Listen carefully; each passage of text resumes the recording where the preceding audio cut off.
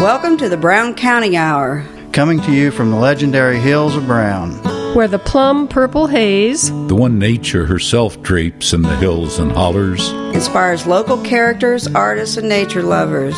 It's as though the hills themselves conspired to create a beauty and a culture in the heart of Indiana. Sit for a spell and hear the music, the tall tales, the true stories, and the current goings-on, brought to you by folks who still know how to sit by a fire in winter and swim buck naked in the summer.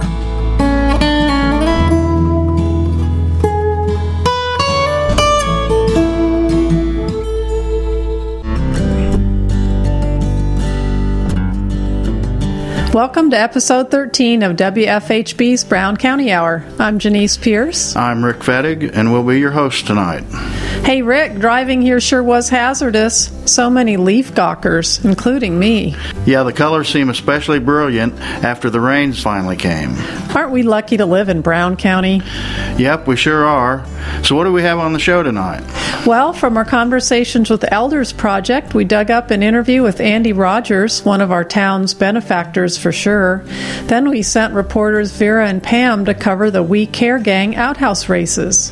Yep, that inspired me to write a skit for our live show at the Brown County Inn during WFHB's Fund Drive.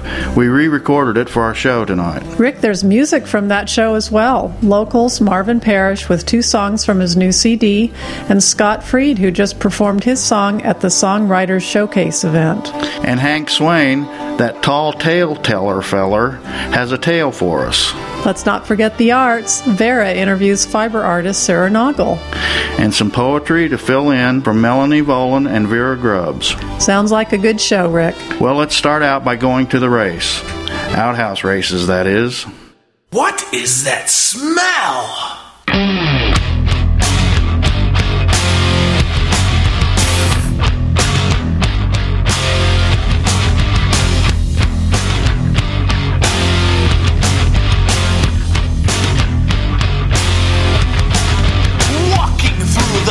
Today, scooping up what gets away. It's like fall already. Hey, Vera. Well, here's our first assignment covering community events as a team. Yes. And you were saying it was the Outhouse Race? Outhouse Races. What do you suppose that's about? Outhouses. Not in houses. All right. Brandy, grab my purse. Are you all right? Yes. It's something getting through this crowd. Excuse me. Hey. Okay. Look at this one. Taken. Phantom of the Opera. Are you the one writing down it? Yes, I am. Yes, you look dressed like the Phantom. Okay, are we ready, ladies and gentlemen? So, how do you think your thing's going to perform? This is the best outhouse I've had, but I don't think I'm gonna, from watching these others, I don't think I have a chance. Why is that? Because this outhouse weighs too much. So there's a whole secret. And lighter ones like yes. that white and how far it goes. Well, it seems like they should standardize them so everybody has the same, but it's all in fun. I think they do, but they sort of standardize in dimensions, not weight. I see. Okay. Well, good luck anyway. Well, thank you. Yeah, look, Vera, there's one says crap shooter. We better go check Good luck. Okay, thank you.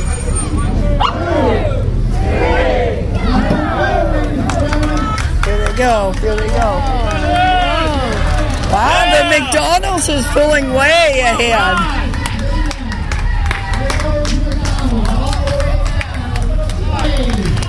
So then after they get through the first round, then the other ones have to play off each other. Right. It's an elimination. Yeah.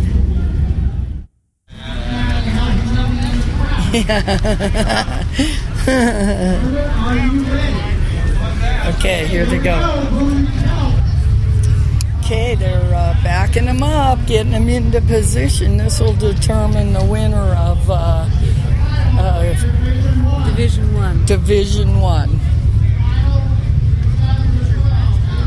Final for Division 1. that guy's WD-40ing the wheels. Slick 'em up.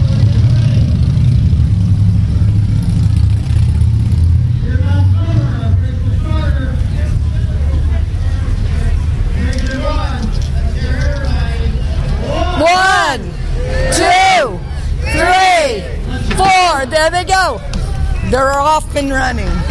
Brown County Lions pulling ahead.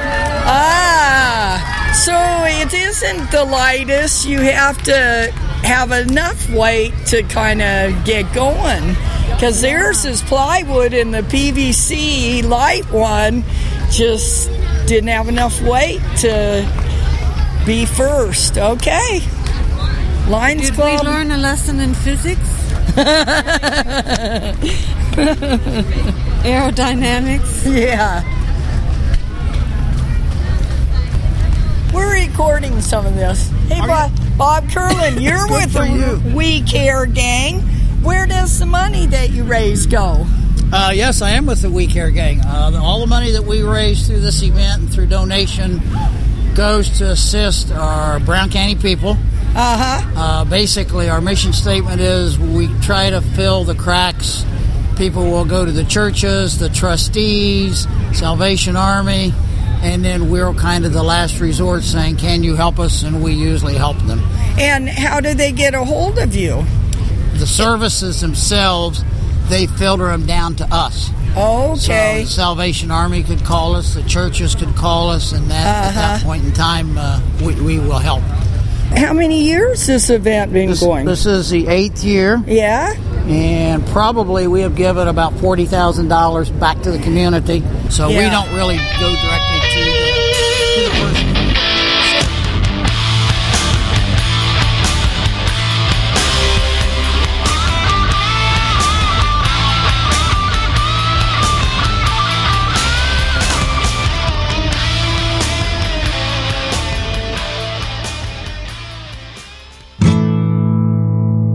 I didn't realize those outhouses were so loud.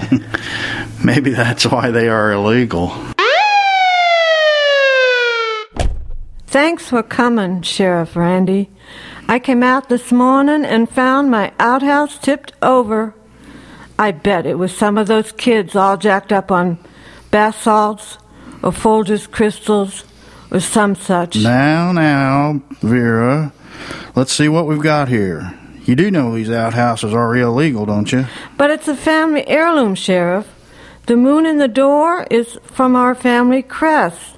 Now it's a mess. It'll never be the same, even if I can get it upright again. Look there, Barney.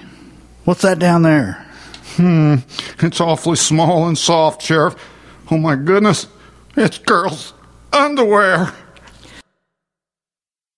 Now, how can you tell it's girls' underwear? Well, these pink-bowed Hello Kitty britches labeled Tuesday could be a man's, I suppose. We are just a couple hills over from Monroe County, and you never know what you might find there. Barney, get a sniff on them, and we'll see what happens. Whew. Well, after my careful urinalysis, they smell like underwear. No, not you, Barn. Let the dogs get a sniff and see what happens. Oh, okay. Look, they got it. They've got a trail. Should we go with it? Yeah, let's go, while the Dutch oven is still warm. Sheriff, I think you'd better give me the bullet. This could be a dangerous manhunt. Anyone desperate enough to leave a pair of panties in a place like this is capable of anything. I think you'll be safe without the bullet, Barn. We'll let you know, Vera, what we find out. Look, the dogs have brought us, they brought us to Mary Beth's place. Hello, Mary Beth. Sorry to bother you. Why, hello, Sheriff Randy. Hi, Barney. What can I do for you fellers this morning? What's with all the dogs? Well, this is awkward, Mary Beth. But Vera got up this morning, and her outhouse was tipped over. And when we put the hounds on it, they led us here. I didn't know anything about it. I couldn't flip that outhouse if I tried. I didn't do it. I didn't know anything about it. Now, we found this underwear near the floor of the outhouse, Mary Beth. After close examination, we're pretty sure they're women's panties. And when the dogs got the scent, they let us hear. Oh, Randy, oh, please don't take me to jail. I didn't tip that outhouse over on purpose. It was an accident, I swear. Should have covered, Sheriff. She might run. I don't think that'll be necessary, Barn. Mary Beth, now just calm down a minute and I'll tell us what happened. Well, I was out mushroom hunting. I know some great spots for morels, but I was out so long I needed to, relieve myself. But the new ordinance says it's illegal to pee in public because we've done away with squatters' rights. Who wants to get fined $500 for letting nature take its course? So I kept walking, quickly but carefully, and before long there was Vera's outhouse. It was like, holy Brown County, relief is just an outhouse away. And? Well, I was just about halfway done. The pressure was off, and I was taking a deep breath, relaxing like you do. Then I looked down, and there, between my legs... Now, Mary Beth, careful.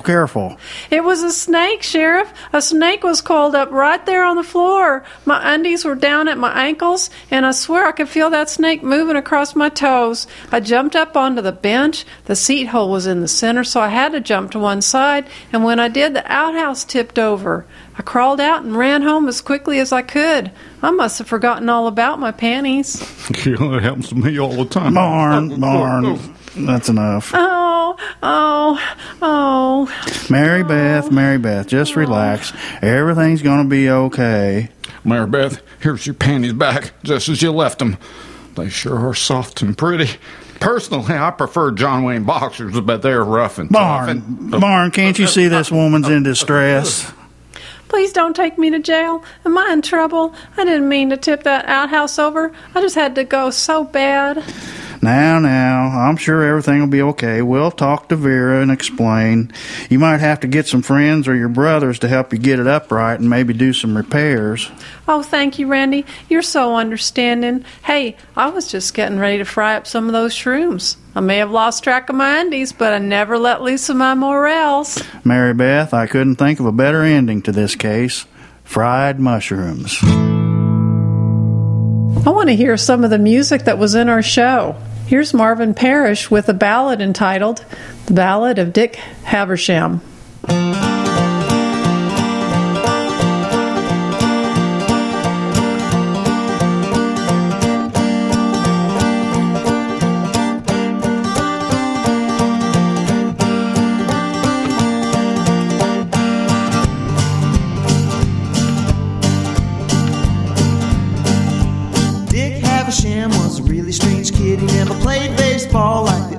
He just sat in the corner staring at the wall, and his mama couldn't make any sense of it all. No, his mama couldn't make any sense of it all. She was a simple God-fearing woman, overbearing as she could be. Well, she always knew Dick was a little odd, but she had no idea what he would be. 'Cause there never was a picker as good as him, and there'll never be a picker as good as him.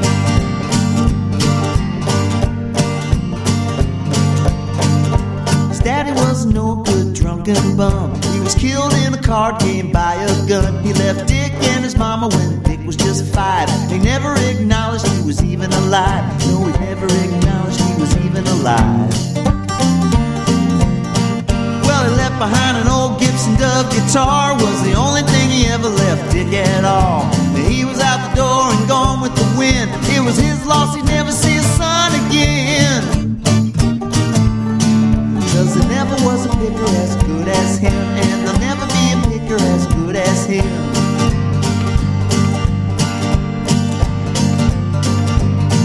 Dick played his guitar all day and all night. He didn't give a damn if it was wrong or right. Playing by himself, he sounded like a whole band. He played like he was born with it in his hand. Yeah, he played like he was born with it in his hand. Well, his mama thought he'd never find himself a job, and she called Dick a no good lazy slob.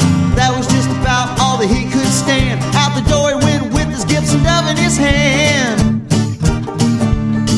He knew there never was a picker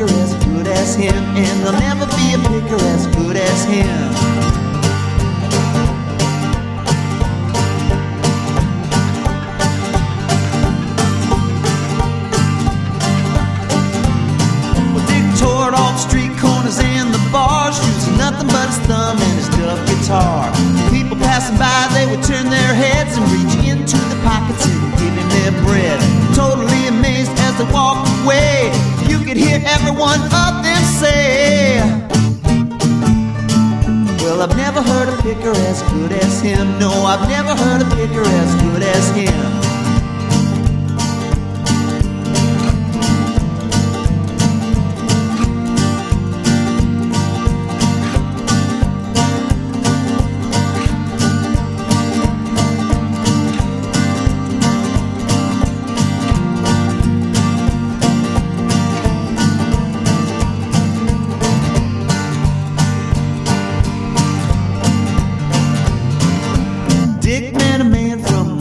Shows. They sat down for a drink after his show. He was an A&R man from a record label. He laid a contract out on the table. Yeah, he laid a piece of paper out on the table.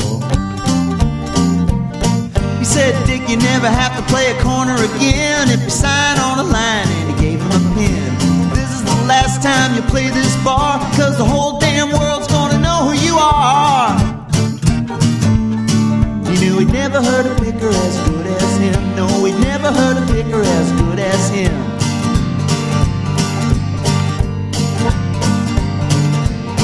The next night Dick played at the Hatchet Stone, a funky little bar outside of San Antone. Dudes couldn't get the chicks to even look their way, 'cause they were flocked around Dick just watching him play. Flocked around Dick just watching him play. Crazy redneck pulled out a butterfly knife and he spilled Dick's blood and he took his life. Such a shame what he did just over a girl. Didn't know what he was taking from the rest of the world. 'Cause there never was a picker as good as him, and there'll never be a picker as good as him.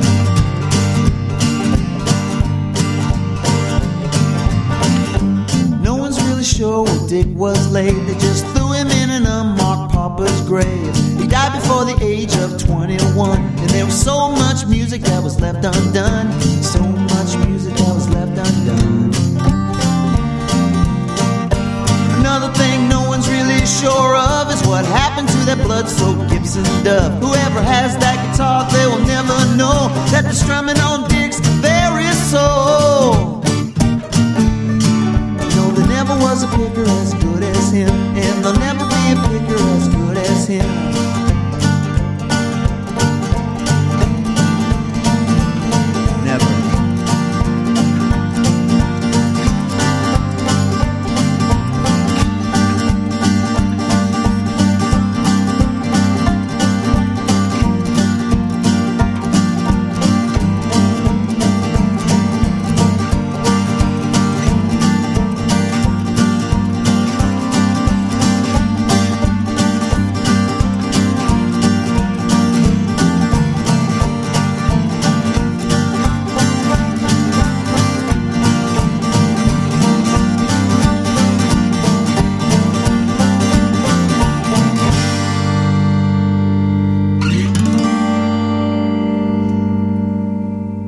We'll be right back after station ID.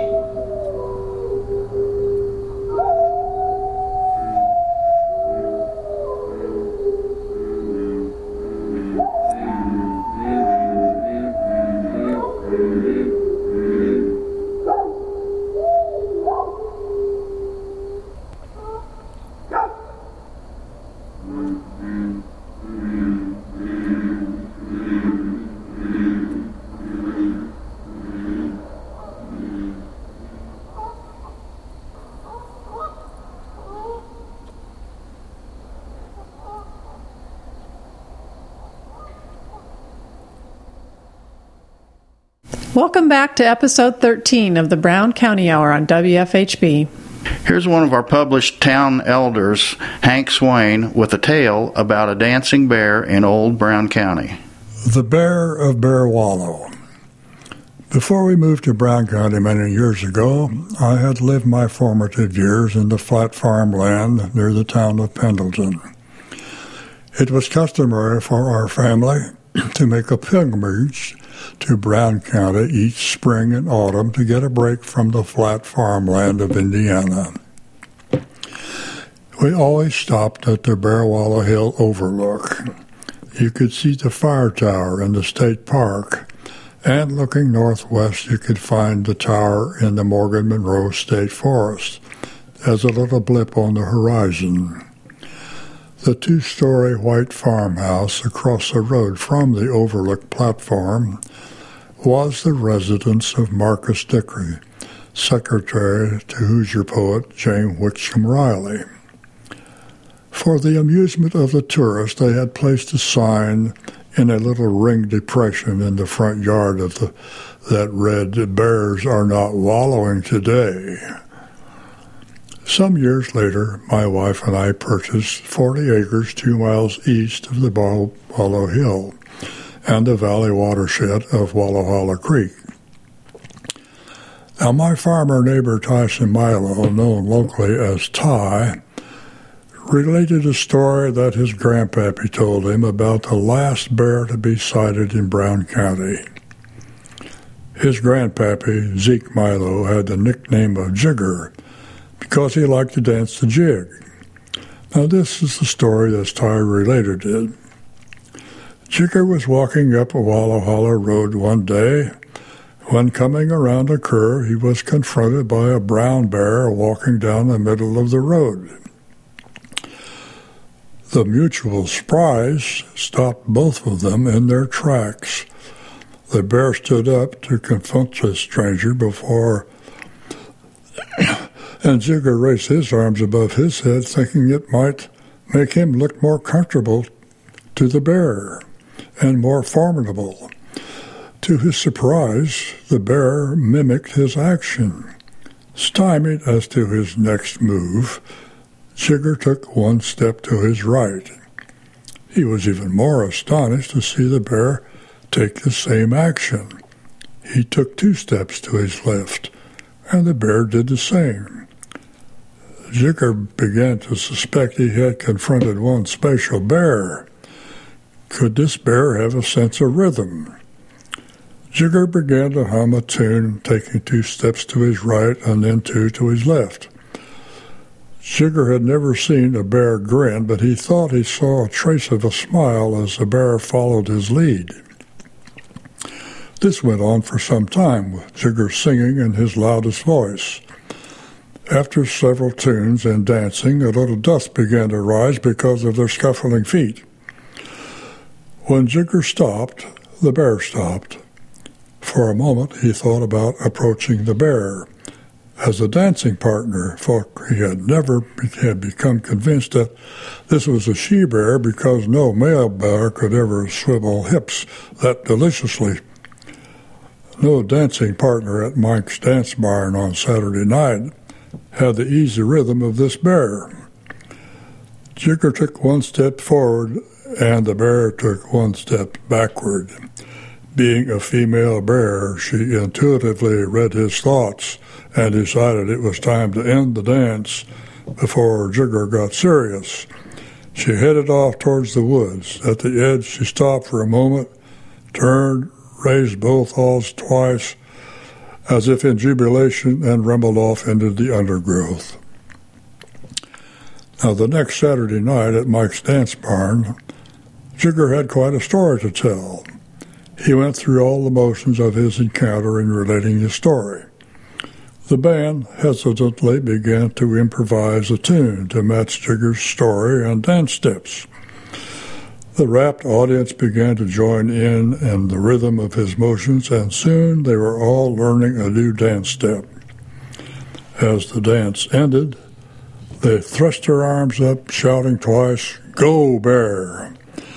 This new step became a popular feature at the barn, and they named it the Bear Wallow Shuffle. Now, Jigger felt a sense of loss when the bear left him standing in the road. Never had he had a prospective dance partner learn the new steps so quickly and smoothly, and he felt rebuffed when the bear stepped back when he stepped forward. Now, if he had just smiled when he had stepped forward or extended his hand, but things had turned out another way. He often wondered about that and what happened to the bear. Well, years passed, and arthritis took its toll on Jigger's dancing. He sold his farm and moved to town, and with a cane as his partner, he was able to walk to the post office every morning and stop at the lawyer's bench on the courthouse lawn to visit with his buddies and watch the tourists. Now, while at the post office one fine morning, October, he spied a poster about a circus coming to Indianapolis, and as he studied the performance listed, his eyes rested on an act performed by Llewellyn, the dancing bear. Llewellyn, Llewellyn, he said in a quiet voice. Perfect, he thought, for it had a nice rhythm to it. Could it be the same bear, he wondered? If he went to the circus, would she recognize him? He would have aged a lot in appearance, while the bear's appearance would not. Would he know if Llewellyn was the same bear he had encountered? Well, Jigger pondered all day about going to the circus. He had to admit he had been attracted to this bear and had fantasized having a bear as more than just a dancing partner. She would have fulfilled his dream as the perfect dancing partner. He thought about the sex part, but not for long. The lack of that would be compensated by the long winter hibernation when he could spend hours with his poker buddies through the winter days around a warm stove. That night he had a seizure that affected his speech and left his mobility compromised. Those who sat with him that night said they saw a smile across his face, and he whispered, Llewellyn, yes, Llewellyn, then sighed his last breath.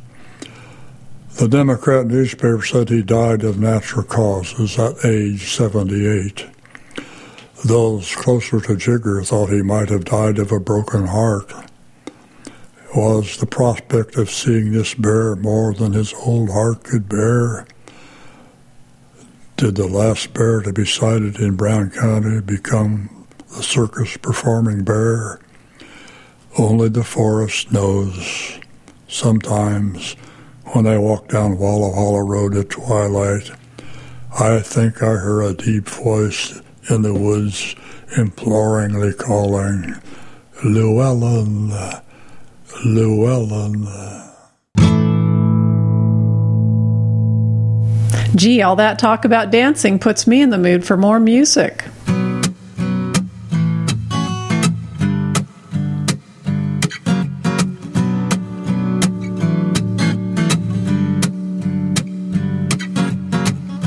It's not my fault, cried Mario. Then dropped the gun into the gutter. Ran to the alley where the darkness hid his face. Fell to his knees, started to mutter. Sometimes I drink too much. Sometimes I smoke too much. Sometimes there's too much grief not to. Most times I testify to grace from glory high. Then sometimes I just forgot to. Babs like the loudest stereo. She turned it up and started dancing. She didn't care who watched. In fact, that's what she's after. Wasn't what you'd call romancing. Sometimes she drinks too much. Sometimes she smokes too much. Sometimes there's too much grief not to. Most times she testified to grace from glory high. Then sometimes she just forgot to.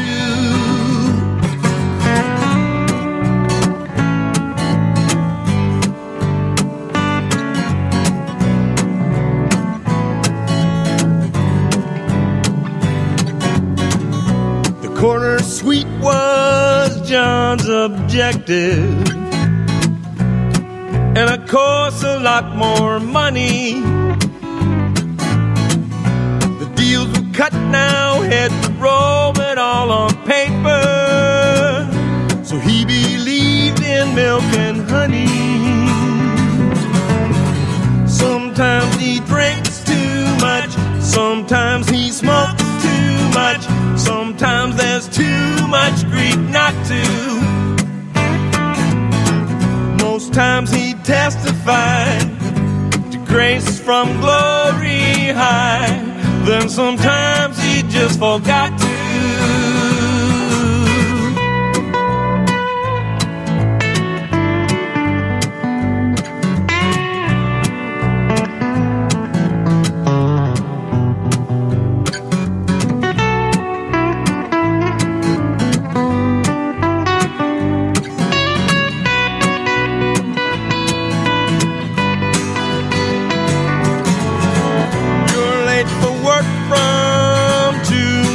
Traffic, you're not at all who you expected.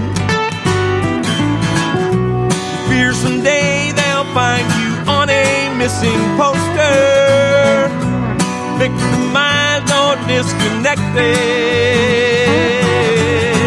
Sometimes you drank too much, sometimes you smoked too much, sometimes there's too much grief not to. Time you testify to grace from glory high, then sometimes you just forgot to. Sometimes you just forgot to. Sometimes you just forgot to.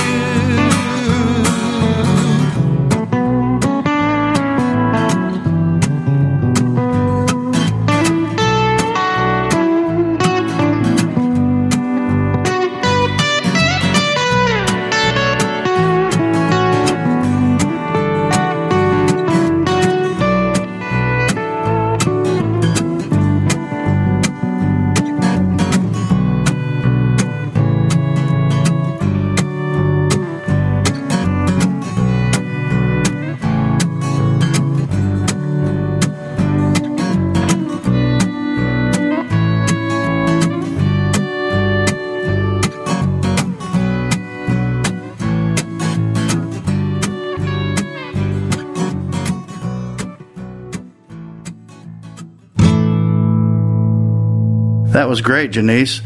He can belt out a song, that's for sure. We have so much good music in this county. Don't forget the artists, Rick, especially in October with the Backroads Studio Tour going on. Experience the arts and nature in Brown County. For this segment, Vera visited the studio of fiber artist Cyril Noggle. This is Vera Grubbs with the Brown County Hour for WFHB, and I'm here with Sarah Noggle in her studio. Sarah, how are you doing today? I'm doing real good. It's a pretty day out, and I'm weaving and doing handwork and taking walks with my dog. That's good. Do I recall that the Noggle family is a Brown County family, or where did they come from? I lived here as a child. I moved here with my parents when I was 2.5 and lived here until I was around 9. So when I had kids growing up, I decided I wanted to bring them back to Brown County to grow up because I liked it so much as a child and was miserable when we left it when I was 9 years old. I think it never left my being. I needed to come back. And so now we've been here for 32 years. At what point did you start your weaving? At what point did you know that's going to be your niche? I started weaving when I think my third child was just shortly before she was born.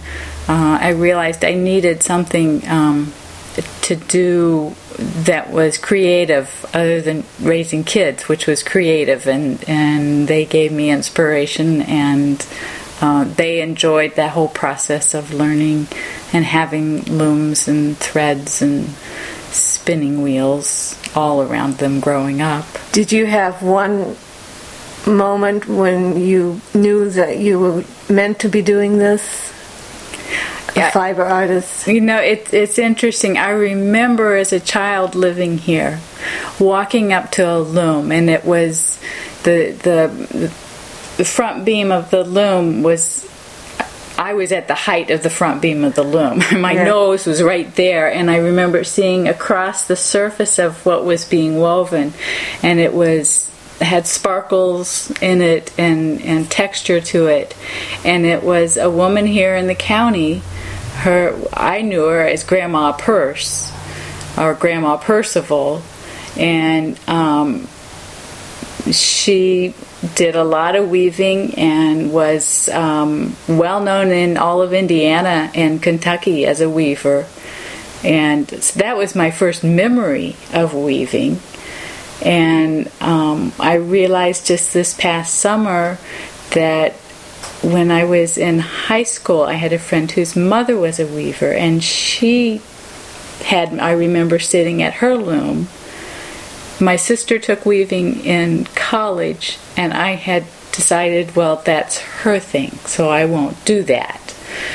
But when I moved here to Brown County again, and I decided that I wanted to get my hands in on it. And there was a store in Bloomington that taught weaving. So I took my first classes over at Yarns Unlimited. You ended up teaching there as well, did you not? I did. I started off teaching spinning there, and then I worked in the store for many, many years and managed it the last couple of years that I worked there. Yeah, it was a great way to be inspired, having lots and lots of weavers coming in and textile people. It was a lot of fun. Yeah. Sarah, it's been such a pleasure. It's been fun, Vera. Enjoyed it. This is Vera Grubbs with the Brown County Hour for WFHB. We'll be right back after another station ID.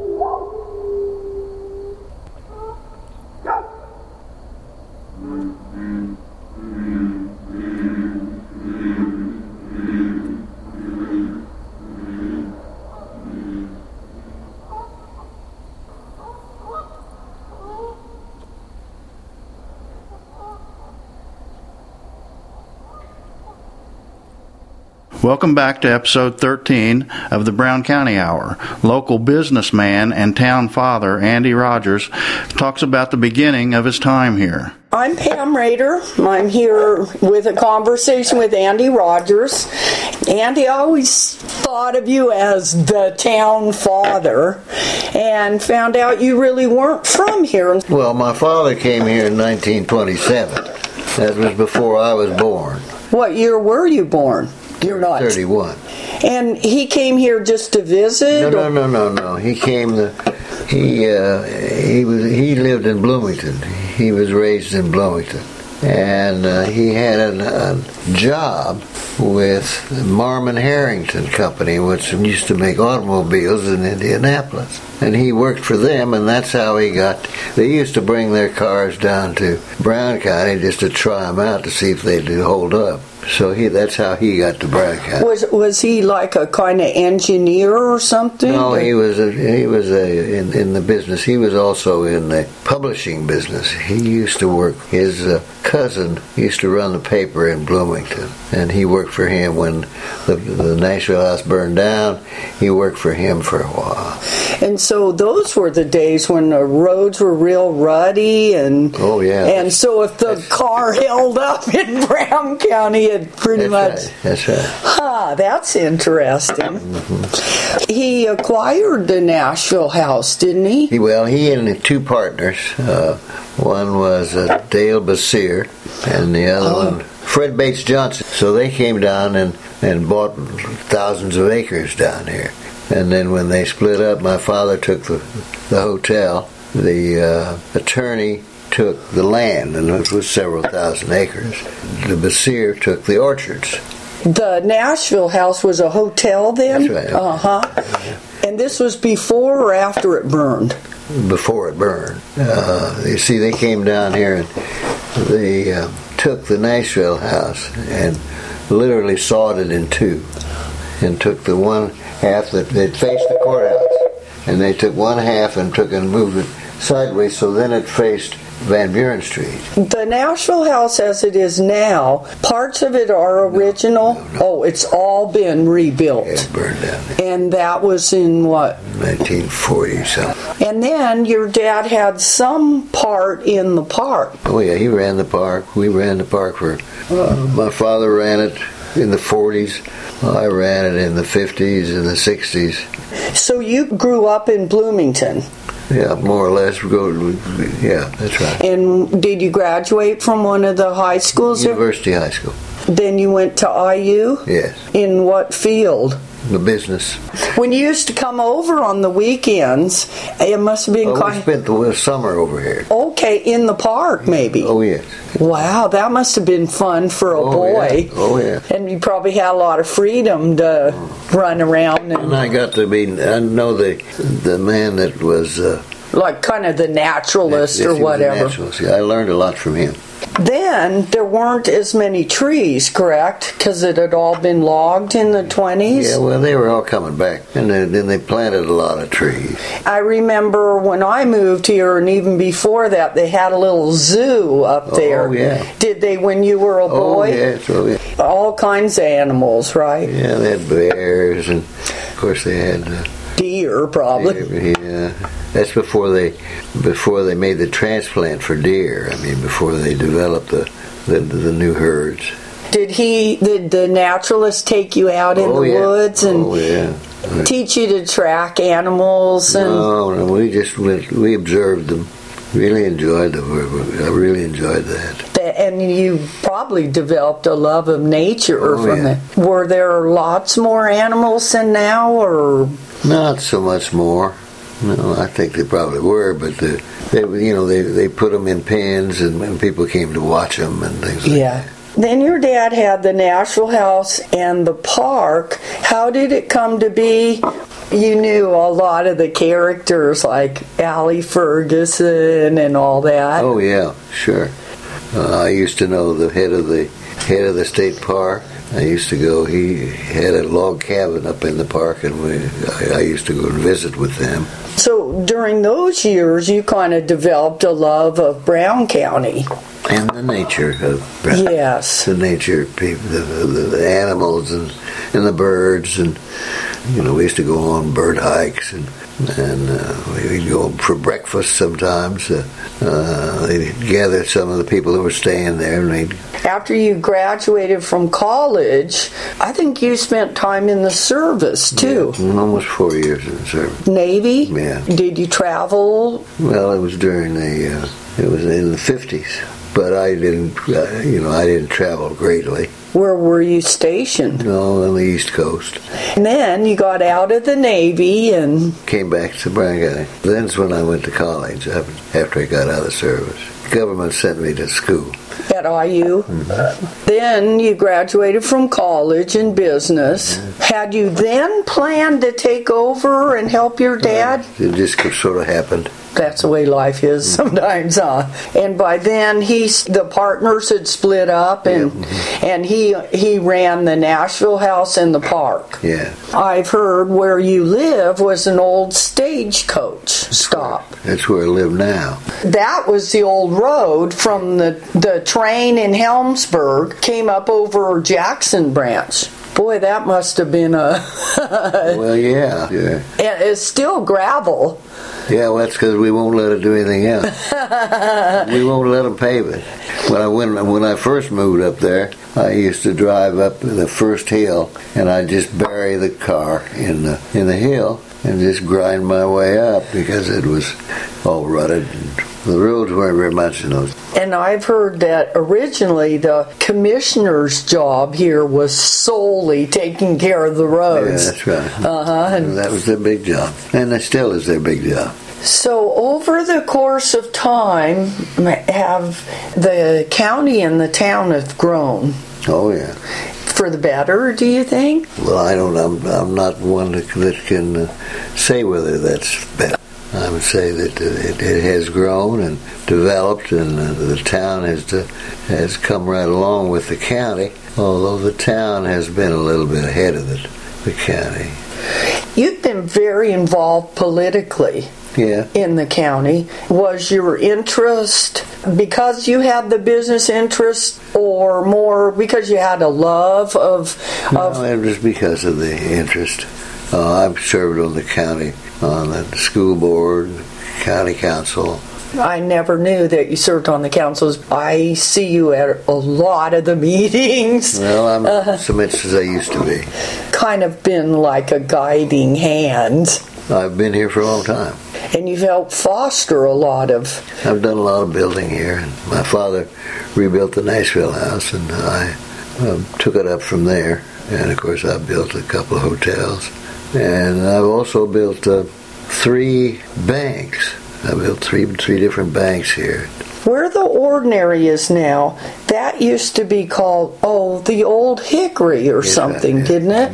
And it was a bar. When they talk about Hohenberger staying at Allie Ferguson's inn, where was that? The old Ferguson house was an inn then? No, he stayed different places. He wound up staying in the Bartley house. Did you know him? Oh, yes.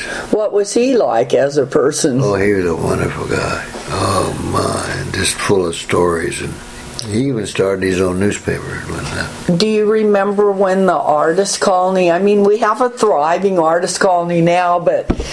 Well, they used to come and stay in the old Nashville house. I've got some books where they signed the books when they signed in, and all their names, and then they'd even draw on the pages and draw pictures. Did you have some favorite artists? No, not particularly. I was too young to be, but I knew them. I knew them. Marie Goff and lots of them.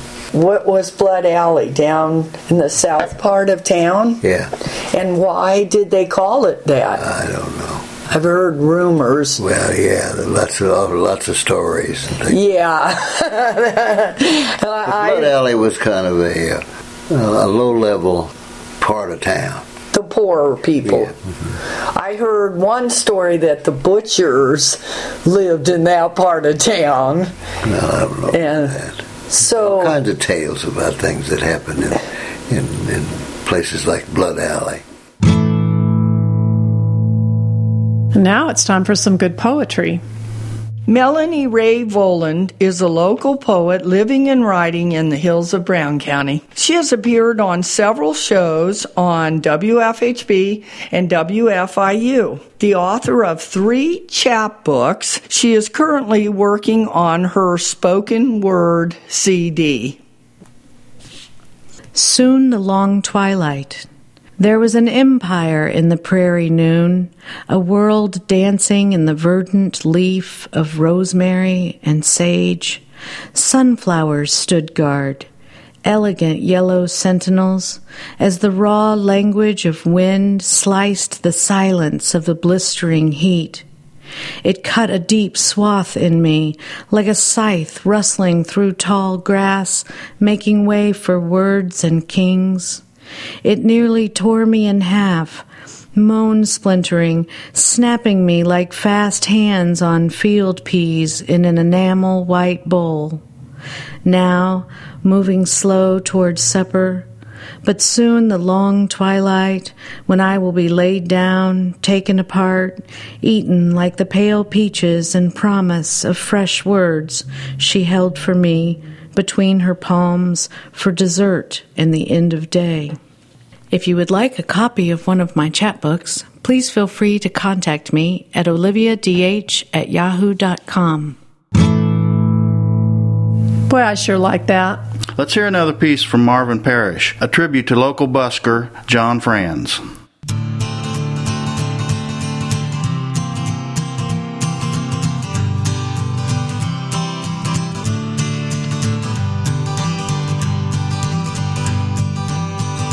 There's a man with a long white beard sitting on the artist corner, singing songs to people walking around. Broken strings tied back together on his old beat-up guitar. They're all rusted, but they still make a sound. All the guests of little Nashville, as they stroll around the shops, they sometimes stop to listen for a while. Some even drop some money down into his little basket just to thank him for making him smile.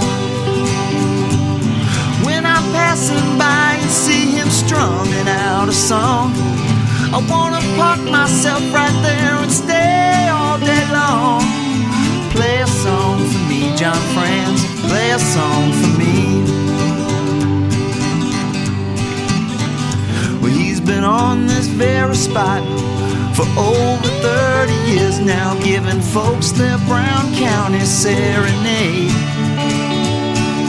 Counting up his tips, making sure the IRS gets their cut out of the money that he's made. In the scorching heat of summer or the cold of December, he's out there giving all he's got to give. And such a wisdom hides behind that simple exterior. You can tell the man has really lived. I sat next to him at the Ordinary to have a brew. He's one of the most fascinating cats I ever knew. Play a song for me, John Franz, play a song for me.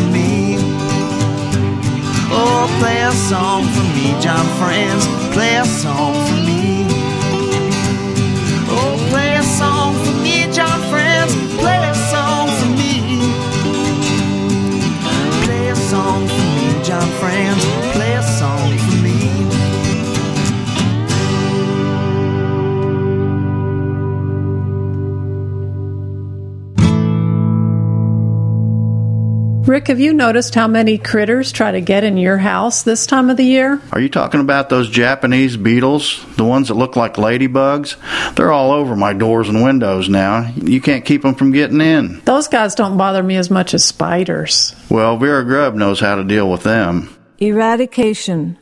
We talked about vacuuming, ceilings, walls, corners. Check. We talked about straightening up piles that might harbor an undesirable. Check. We talked about using natural, organic, non-chemical methods to work as a deterrent. Check. We talked about totally shaking out the bed linens. Check. You have completed this regiment. So now you can go to bed with complete confidence that there are no spiders in your bedroom. Don't worry, be safe. Check.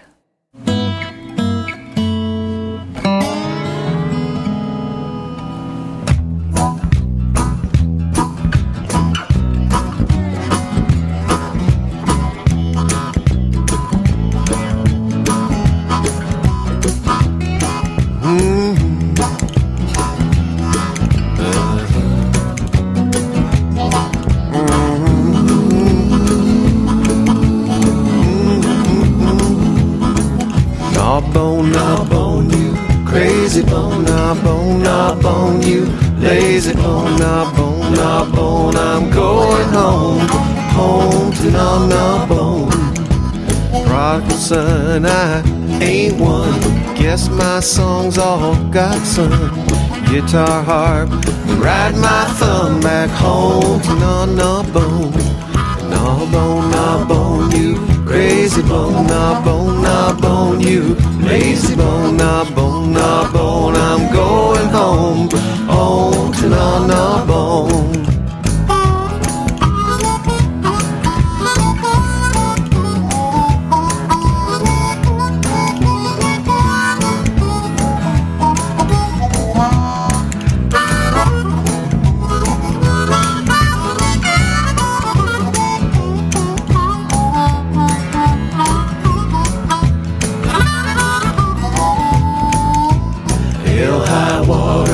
May rise, Salt Creek side for sore eyes, apple butter, persimmon pies, but home, knob on.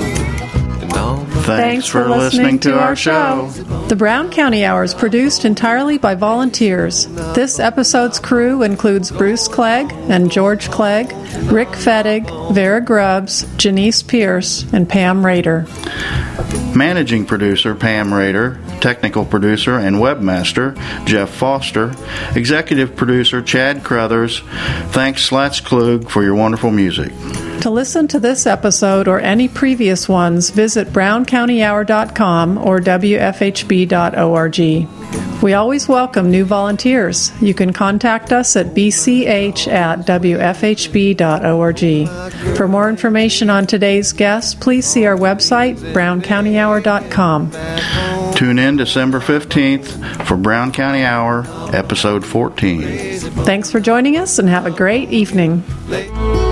You've been listening to the Brown County Hour. Coming to you from deep in the woods of Brown County, Indiana. Celebrating the arts, culture, and nature that make this such a unique community. Visit us online at browncountyhour.com. The Brown County Hour is a production of WFHB. Volunteer-powered, listener-supported community radio for South Central Indiana. Take me back to my home, Brown County home.